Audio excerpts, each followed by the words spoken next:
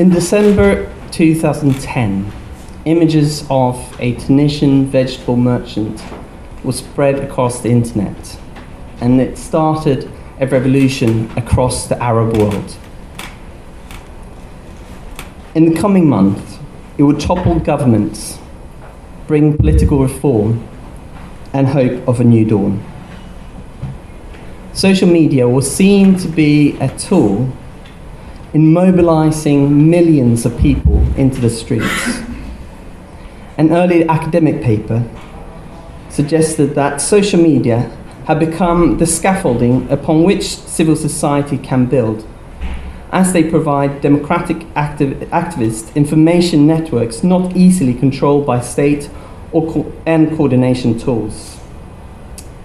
While the authors are careful to point out that the outcomes of the uprisings were, at the point of writing, still uncertain, the sentiment shared was widely held that internet platforms are democratizing tools. However, as we know, the Arab Spring turned into the Arab Winter, and it's become clear that social media can be mobilized by movements to very different ends. Reports of hate speech on Facebook inciting violence against the Rohingyas in Myanmar in 2016. WhatsApp messaging organizing mobs turning on Muslim vendors and shopkeepers in Sri Lanka in March 2018.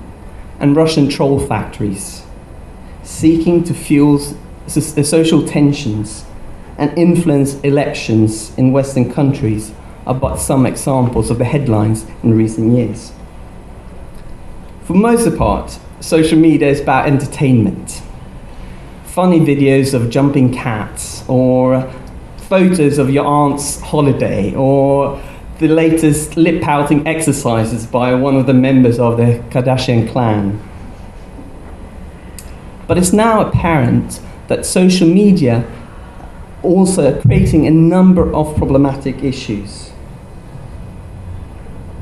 And this is leading to polarization and seriously eroding the democratic fabric of our societies.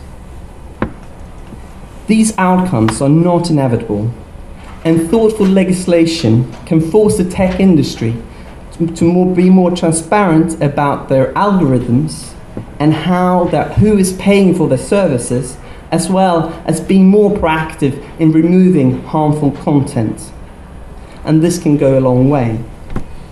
The exact nature and extent of such legislation will be up for people who are dealing with policy. But beyond such state intervention, there is a role for individuals and civil society.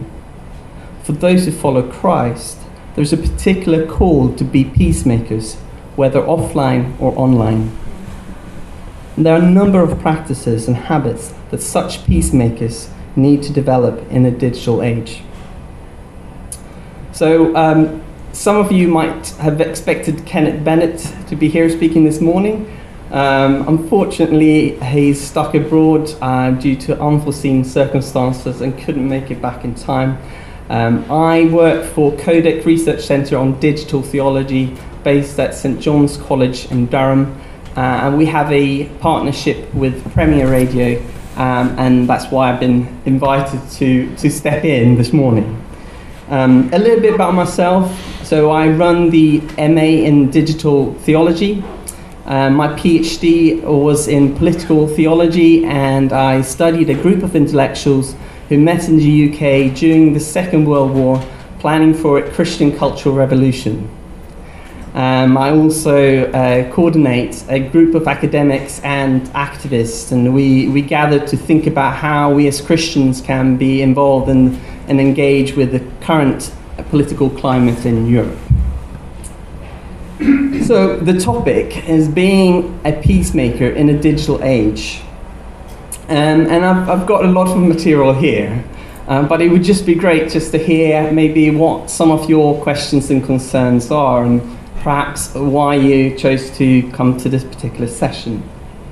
So if you have any comments about that, I appreciate that.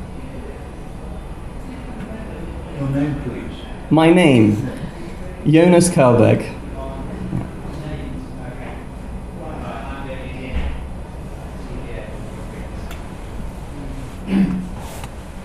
Okay, that's back, yeah. Okay, I'll get started. So obviously, as a politician, you find that social media can be quite a formative environment. And so I guess one of the kind of things that I ponder regularly is, A, how do I respond as a politician that is politically sensitive, but B, most importantly, how do you kind of respond to that atmosphere online when you're trying to kind of maintain your Christian witness? So that was both interesting. Okay. Yeah. I just recently had a kind of almost an argument on a church Facebook page about refugees in North Glasgow and the usual message like shouldn't be here, that kind of thing.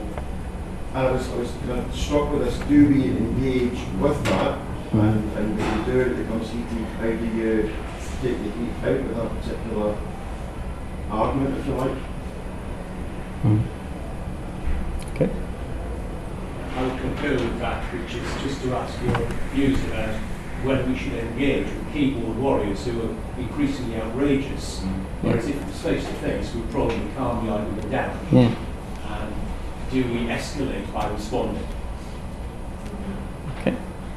Just the concern of freedom of speech issues that the providers of the networks, their agenda, the sense that there's of non-neutrality really of what's going on, and shutting down platforms that you feel you could be at the receiving end of being shut down at some point in the future if you transgress their ideas.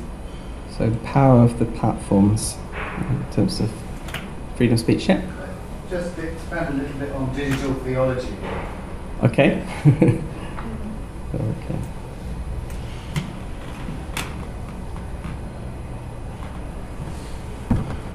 Yeah. And for me, there's the whole issue about bringing Christ into social media. Probably the exclusivity of what Christ claims, as opposed to the ideas of an inclusive social media platform, and also being able to maintain a social media environment where we can sort of Christ and perceive as increased hostility. Okay. Yeah. How much time do you spend looking for the goodness of technology? Yeah.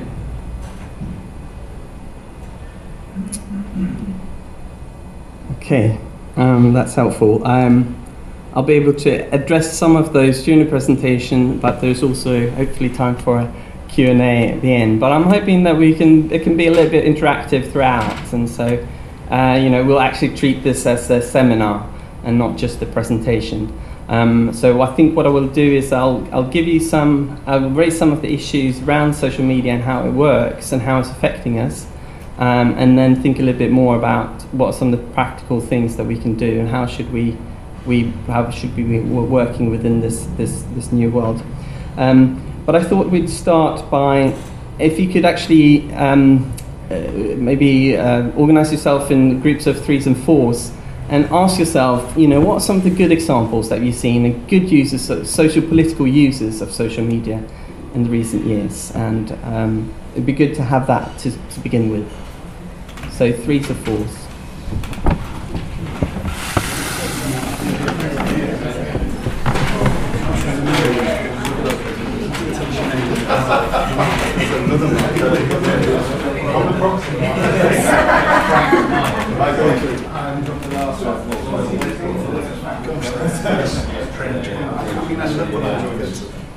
There's been this enabling of layer in society to express social political views, whereas I would not be able to have entered into that sort of debate if I didn't wanted to at one stage without having to be a very dedicated member of some local political thing. There's a sort of ability and freedom to feel that you could enter, but I'm starting to have closed groups rather than choosing to think very carefully. I mean, I Facebook, for example, I never say anything on there. Because the role of playing amongst various people in the story would just be completely engaged in that matter. So I think there needs to be a learning of wisdom. Otherwise you actually cause more harm than good. You like randomly hitting off in the wrong place. So it's kind of nice to know where the circle is. But then you end up in your own little echo chambers. So I have to confront somebody because I don't time. Things that you used to do You start advertising functions on your personal. And you actually have to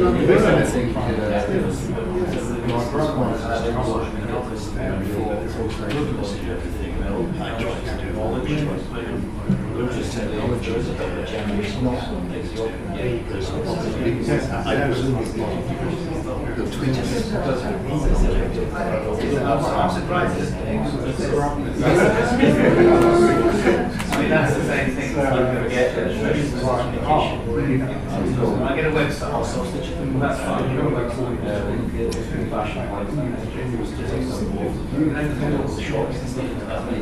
It has allowed you into bed. I can't imagine how amazing family function in which you would not dream of getting engaged in this, and yet because of this randomness on a day-to-day, you can have insights into some of your.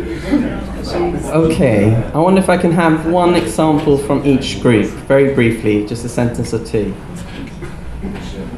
Do you guys want to start off? Just we've got sort of flourishing of social activism in our area through social media, and it's helped fuel that in many ways, and it enables us to communicate things that otherwise would be difficult to communicate to people.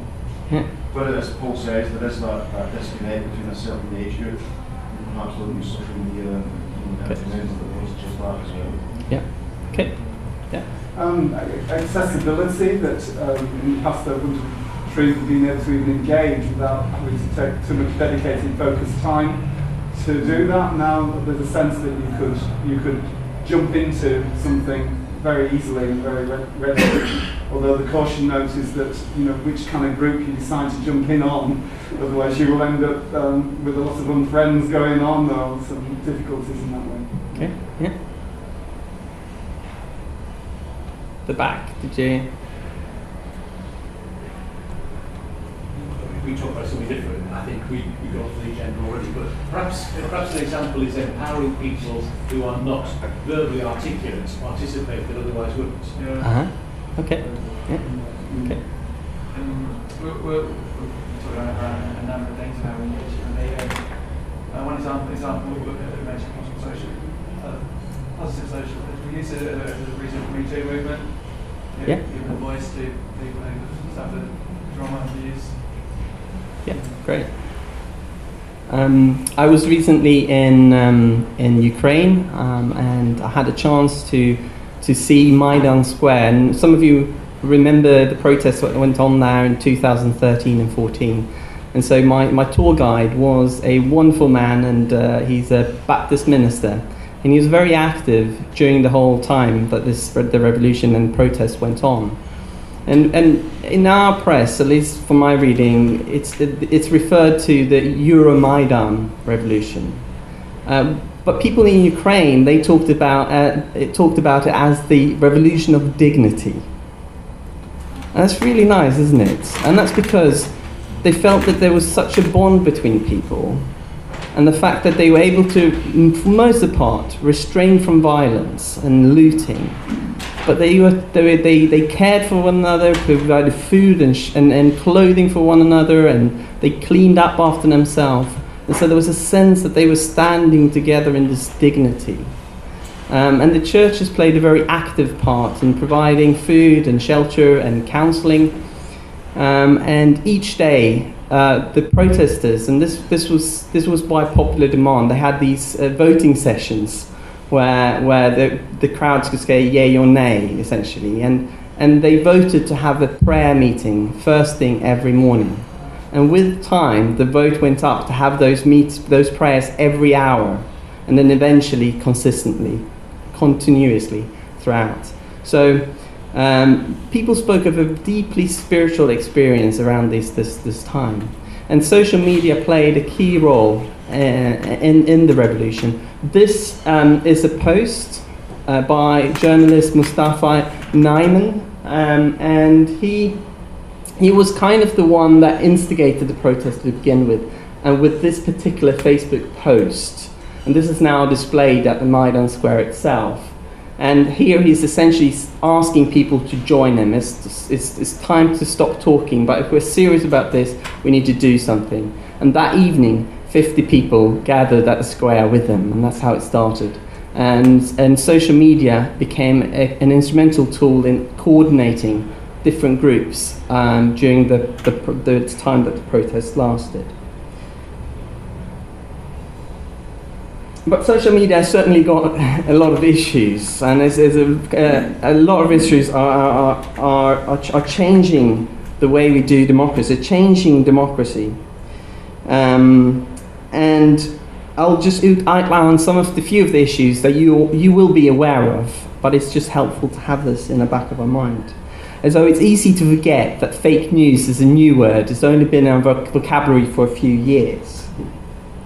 It's a term that's come to describe content that appears as news, but it's either unfounded, fictional, or even joke, aimed at spreading disinformation or to influence political outcomes.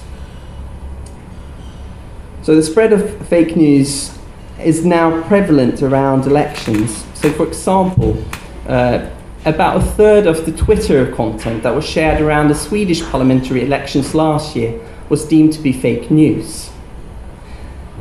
And some of it was obviously spread by foreign actors. The purpose of such content is to create fear and social tension. Junk or fake news undermines democratic institutions because it erodes public trust in political structures, raises suspicion against the elite or other groups, and thus further populism, and break down any hope of any genuine public conversation. This information can have real consequences, such as the shooting at the pizza restaurant in Washington in 2016. I don't know if you saw the news about that. But there were conspiracy theories that at this particular restaurant there was a child sex abuse ring that was led by Hillary Clinton.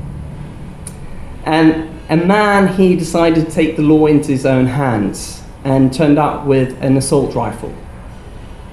Okay. A new phenomena that's emerging is deepfakes. Have you seen them? Okay. Deepfake. Deepfakes are very realistic but fabricated videos. And I'm going to show you an example. Okay?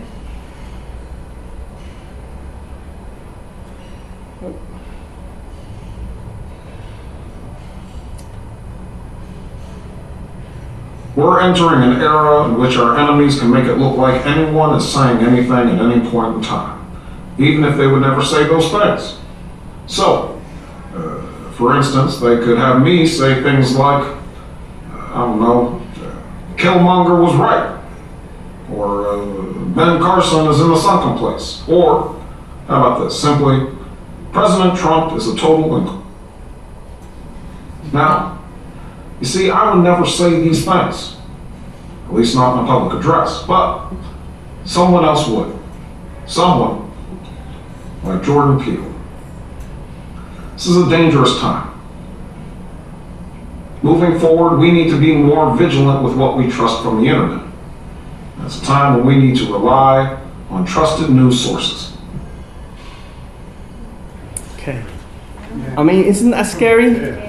Right? You know, Trump denying all these videos that have been obviously taken of him, you know? The possibilities. And there are ways of checking whether they're authentic or not. but most people don't. Okay, so even when I was showing this to my wife, and she knew what I was preparing, she didn't realize it was a fake video, right? But it was created by the man you saw at the end. Very simple tools required. Yeah. When somebody like Donald says it's a fake, how can you go and check if it is? You just said you've got ways of checking. How would you say? Oh, the videos themselves, you can check how they've been made, right? So there's ways to check how the video's been made themselves. So that would be one example. But then you have the problem of the fake of the fake.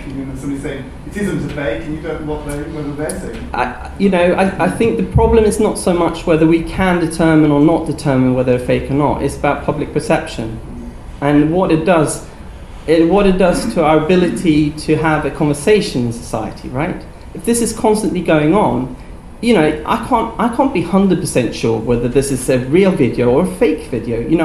And technology will get more and more advanced. Okay, so it's more what it does to our ability to have conversations. And I think there's something very fundamental about, we will have disagreements about, existential truth or political ideology, but at some point you need some factual arguments to talk about real things and to make decisions over them. So I'm highlighting the issues here and what it does to our society, this whole phenomenon. A very closely related issue is that of hate speech. And it's impossible to measure the extent of this, but in the months leading up to the EU election just this year, Facebook themselves identified pages which had a total number of 25 million followers and 500 million posts by white supremacist group. That's the kind of extent of this. Hate speech divides people into simplistic categories of them and us, fuel social tension, and create a climate in which radical groups can thrive. Another form of hate speech is trolling, which can be aimed at public figures. Research suggests that trolling, we're aware of the term trolling? Okay. Trolling is basically harassing someone online. So either by putting messages on someone's tweet or Facebook page. So public figures are particularly vulnerable to this.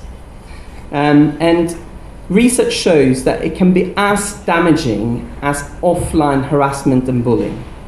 Okay? So it puts pressure on people in very public positions to behave in certain ways as well.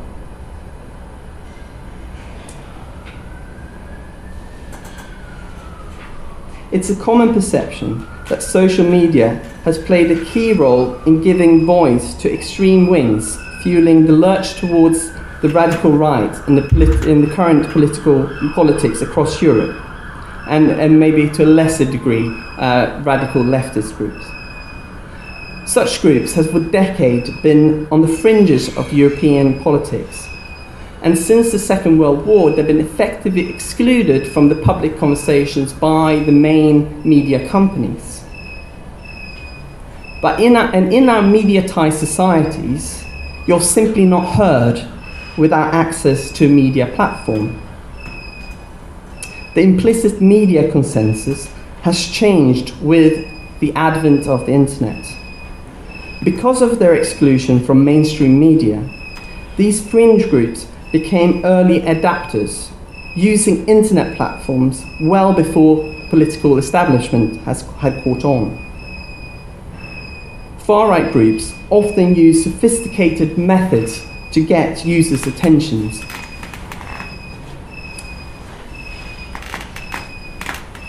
Tactics includes setting up general interest pages, so like sports or celebrities or cooking.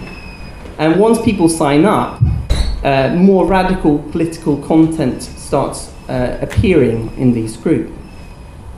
Radical groups have made extensive use of fake accounts and bots which automatically share content, and also micro-targeting. We'll come back to micro-targeting in a little bit. One of the reasons why social media has been seen as a democratizing tool is that it enables exchange between people of different opinions. However, research shows that individuals tend to engage with content in groups that already resonate with a general outlook. And this makes sense because your Facebook wall or your Twitter account or Instagram mostly it consists of friends who think like you, have the same outlook as you. And this kind of reinforces your own worldview and your own beliefs. Now you could argue that people have always been influenced by people around them. But in the past, you might have been sitting in your room, in your dining room, reading your newspaper, and that paper probably would be more or less resonate with your political outlook, right? But you've been doing it on your own. What's happening with social media, and as we've seen now that most news consumption is online, is that there is a whole community engaging with you as you engage with the news. So even when you're exposed to news that you don't agree with, your online tribe joins in rejecting those. So reaffirms it and reinforces that. So in these ways, social media creates echo chambers or filter bubbles that reinforce your views and even worldview. And this can be very powerful. So a couple of years ago, I did a consultancy research on Facebook groups by supporters of far-right parties in Scandinavia. And there's a kind of repetition of kind of images and stories that are there about Islamization, about immigrants, and about how political elites are failing to see the apparent and how our societies are falling apart. Now, these groups express different views from mine, okay? But spending days just going through this masses and masses of material, you start questioning, oh, there's so much of this. So even when posts were factually wrong, you start questioning yourself, your own views. So you can see how powerful that is if you're in such a context. So in some ways, we all are. Okay, all of us who are using social media are at least susceptible to this. But it's not only users, how they use it, or their behavior and self-selection, but it's the design of the platforms themselves that creates this effect. The algorithms of search engines and social media platforms use your data to determine what content you're more likely to engage with. So even if you deliberately try to befriend people who have different opinions from you, with time, because you're less likely to engage with those, Facebook will not show them to you. So you won't see them. So this means that you still will most of the time see posts that you agree with. But there's also something more sinister going on, because companies like Facebook make more money if users stay longer on their platform. What they try to do is they try to get you emotionally. And to some extent, they can do that by pushing content that's entertaining. So I don't know, you've seen there's tons of dogs and cats videos, right, going around all the time. But also, because extreme views are more sensationalist, people engage more with them, and therefore the algorithms push those videos or that content imagery as well. And that means that your filter bubble becomes more extreme. Okay. So in these ways, social media can entrench people in their opinions, polarize societies into different socio-political groupings, and intensify social tensions. So it's difficult to know whether tensions in Western societies would have arisen anyway. It's possible. But it's clear that social media and the internet have given more extreme political movements a new platform after having been effectively excluded from the public sphere by media gatekeepers. Beyond that, as our political engagement happens in parallel filter bubbles, we no longer can assume that there is a shared public sphere or space. The public space has itself been fragmented. And this, to some extent, accounts for why so many political commentators were caught off guard or by surprise by the results of the EU referendum a few years back. So before we think of some of the potential responses, I would also like to mention why I think social media is so powerful. Now, this is a post that I found on my wall. It's shared by a Sri Lankan friend, and it says, and I think my question is, how does this actually make you feel? That's my first question. And it says, Palestinians train their children to be murderers, kill Jews, while Jews train their children to be priests of Most High God to bless other nations. Okay, so how does that make you feel?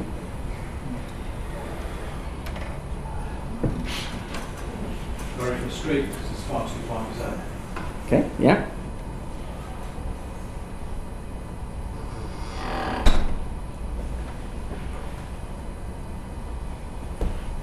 You sense the feeling of being manipulated by the statement, whatever your views that you must hold beforehand, you feel it's just too in your face manipulating you.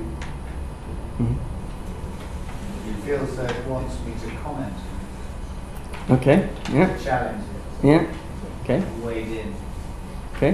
Mm-hmm. I think the point is, as an extreme statement, I mean, it's polarising. It will engage your emotions one way or another, depending on so if your position is already one where you take a stance in the debate, where pro-Palestine, then your response to that will be negative, and it will be, if people are spreading lies about Palestine, you're more than that position. Or if pro-Israel, again, you say, well, that supports what I think. And it's to engage in emotions, polarising. Yeah.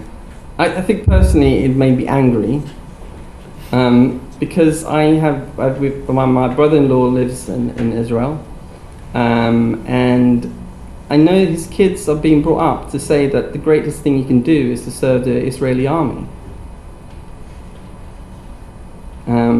So, you know, like that's my gut reaction, okay, to this. So, social media gets us at an emotive level. Theologian James Smith argues that we are first and foremost desiring beings. This means that we react emotionally before we even think. And this is why hate speech and fake news are so effective. They appeal to people's deep-rooted hopes, suspicions, and fears, rather than their rationality. Social media, then, is an effective tool because it gets us emotionally, not least with the emphasis on images and videos such as this. And this, in turn, deeply shapes us. A good example of how this has been exploited is Cambridge Analytica. Cambridge Analytica was a company that boasted of having influenced elections around the world. They were employed by the Trump campaign and Leave.eu a couple of years ago, and have claimed to have won elections for clients in countries such as Kenya, Brazil, and Malaysia. How many of you saw Channel 4's undercover video of Cambridge Analytica? Did anyone see this? Okay, so they did an undercover, set up an undercover meeting, pretending to be representing a wealthy Sri Lankan family who wanted to have political influence in Sri Lanka. And I'm just going to show you a clip because I think it's just so it just shows how they operate and shows that brilliantly. And this is themselves. This is second in command at Cambridge Analytica. I can't remember the first name. Turnbull is his surname. It's not a fake video. Sorry? It's not a fake video. This is not, well, as far as I know, unless you're challenging. Oops, sorry. Another meeting was arranged, and this time, a fortnight later at a different London hotel, we get from Cambridge Analytica a memorable lesson in modern electoral tactics. The two fundamental human drivers when it comes to taking information on board, effectively, are hopes and fears, and many of those are unspoken and even unconscious. You didn't know that was a fear until you saw something that just evoked that reaction from you. Very good. And our job is to drop the bucket further down the well than anybody else. To understand what are those really deep-seated, underlying fears, concerns.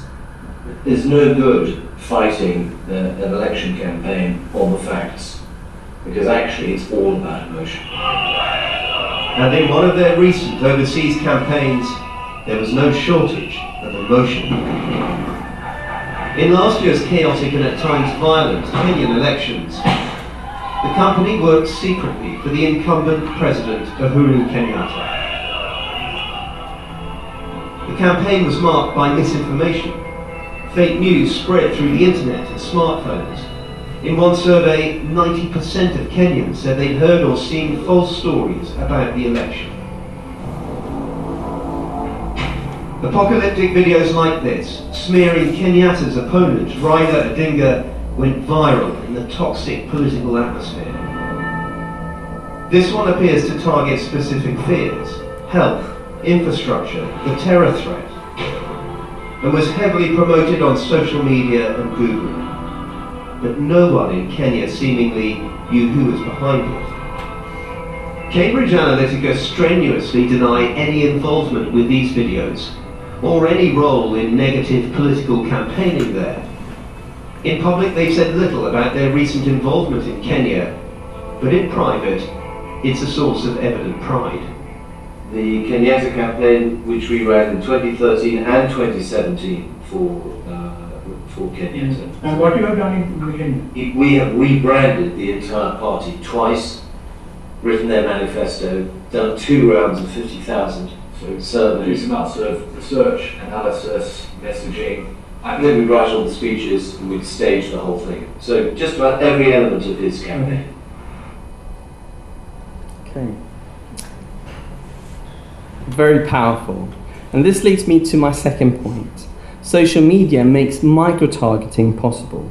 So Cambridge Analytica is not the only company that utilizes this. But they collected data from users, sometimes in dubious ways, to create voters' profiles, which they then can micro-target with certain content that will appeal directly to them. Cambridge Analytica themselves said that they had over 5,000 data points for each individual. Okay? You can imagine the precision in your marketing that you can have. Of course, it's difficult to verify the extent to which this kind of campaigning has been successful. However, there can be little doubt about that social media is a powerful marketing tool. It's not for nothing that companies are pouring billions of dollars into online marketing. And finally, it is a cost-effective way. So you can reach millions of people very directly at fairly low cost. Okay, so responses then. And I will major mostly now on the third of this, because I think that'll probably be most relevant for the group that's here and some of the questions that you have. But just to mention briefly, the tech industry has come under a lot of criticism because of the lack of regard for people's privacy, for their the lack of action of removing hate crime, so hate speech, but also just not being responsible, claiming that we are just a platform, we can't be responsible for the content itself. That's changing. Facebook employed 40 people just to monitor the EU elections just the other month, but I think they're still not making the necessary changes to make Facebook a more positive place for engagement, because that affects the profitability, because it would change the way their algorithms run. So that's my little criticism. So we need state legislation and interference, and there are certainly difficulties there. There are difficulties. One difficulty is that actually this industry moves so fast, and legislation doesn't always move so fast. So it can be outdated by the time it comes into force. Sometimes the actions that a government takes are ineffectual. So Sri Lanka, as an example, after the Easter bombings, social media was shut down in Sri Lanka because it was seen to, the fear was that it would fuel mob violence and false information. But civil groups were concerned that a media that was controlled by the government might not give the information that you need. But also a lot of people downloaded what's called VMPs, which means that it looks like your phone is in a different country, so you could carry on using social media anyway. Okay. But I think there are a number of areas that governments need to bring in legislation, and that's around removal of harmful content and greater transparency, so how the companies operate, how their algorithms in particular operates, and then also greater user control, so that you'll be able to control your filter bubble a bit better. So you can see, okay, this is where the information is coming from, and make sure that you are more in control about the content that Facebook and other companies are pushing to you. And then we need to update our electoral laws. And there's a report that recently came out in the UK, commissioned by the House of Commons. And in this report, they say there needs to be an end to Facebook's actions, and they label them digital gangsters, which I think is quite strong language for a kind of official document in the UK. And it's making a number of recommendations, and they seem to me be wise legislations to bring in. You can download that report if you want to have a look at it. It's very extensive. It's very well researched. If you want to look into that a little bit more. Can I ask, will the BBC come under some of these rules as well? Because take Question Time, for instance, in the last couple of years, you can quite clearly see whatever your view is. If you stand back, it's very biased. And, you know, lots of people will switch to online media and be cautious about it. But a lot, especially the older generation, will just trust the BBC. Mm-hmm. Okay. Do you see what I mean? Yeah. I think BBC is in a tough position, and my observations, being a foreigner in this country, is that everyone thinks that BBC is biased, regardless of your political position. I hear people on the left and the right saying the same thing.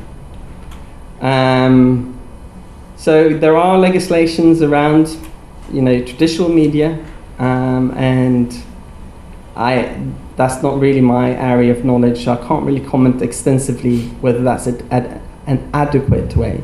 I think what's happening is that now that media is moving online, we need to rethink these issues. But I kind of feel like BBC is a whole area I'm not so keen to go into, if that's okay. I think you hit it, isn't it? Where you get your news. I mean, BBC and the news channels and the papers are reducing in being news providers. We're very free in where we get our news. If indeed it is. Yeah. And the other thing is it's forcing traditional media companies to play according to social media rules. And that in part means pushing sensationalist content. So that's another issue that we have there.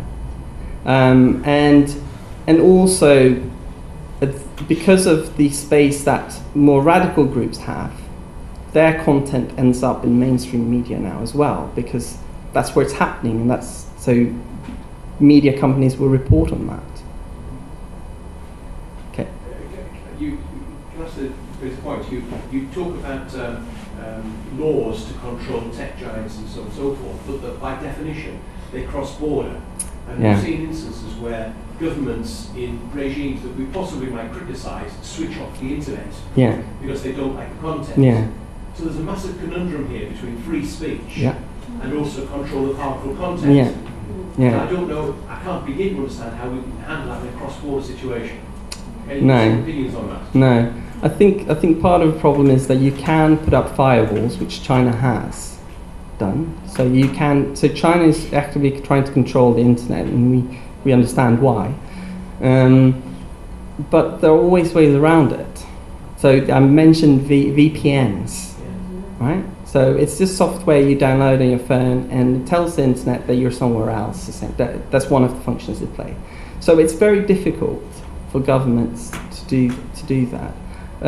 But if you think about GDPR, that's one way in which state regulation has tried to give users more control of what data companies online, internet companies collect from you. As a user, it's a little bit annoying, and I think that's part of the problem, is that we can see the wider issues and the issues around data protection, but when it comes to yourself, you often end up thinking, well, does it really matter? And I'm just going to click, because I can't be bothered to go through all the ticking off all the things that I don't want them to do. But I also think that we're at the beginning of something, and so there is a sense in which we have to work things out. And this leads me to my final area, really, which I will try and cover in a few minutes. And that is the individual response. And I think that's important. I've said that I think there is need for legislation unless the tech industry self-regulates, which could happen, because although numbers on Facebook are not going down, the time that people spend on Facebook, especially in the Western world, has gone down. And that's partly because of all the scandals that have been in the last few years. So I think Facebook will eventually make some changes. And then they're making enough money. I think it was last quarter of 2018, it was $6.5 billion. I mean, I think that's enough. Anyway, so there needs to be that, because when you think about the algorithms and how they affect us and how companies are using technology to essentially manipulate us, there needs to be some conversation about that. But there are things that we can do as users. I just say, I'm in the House of Lords, so I know a little bit about what is going on.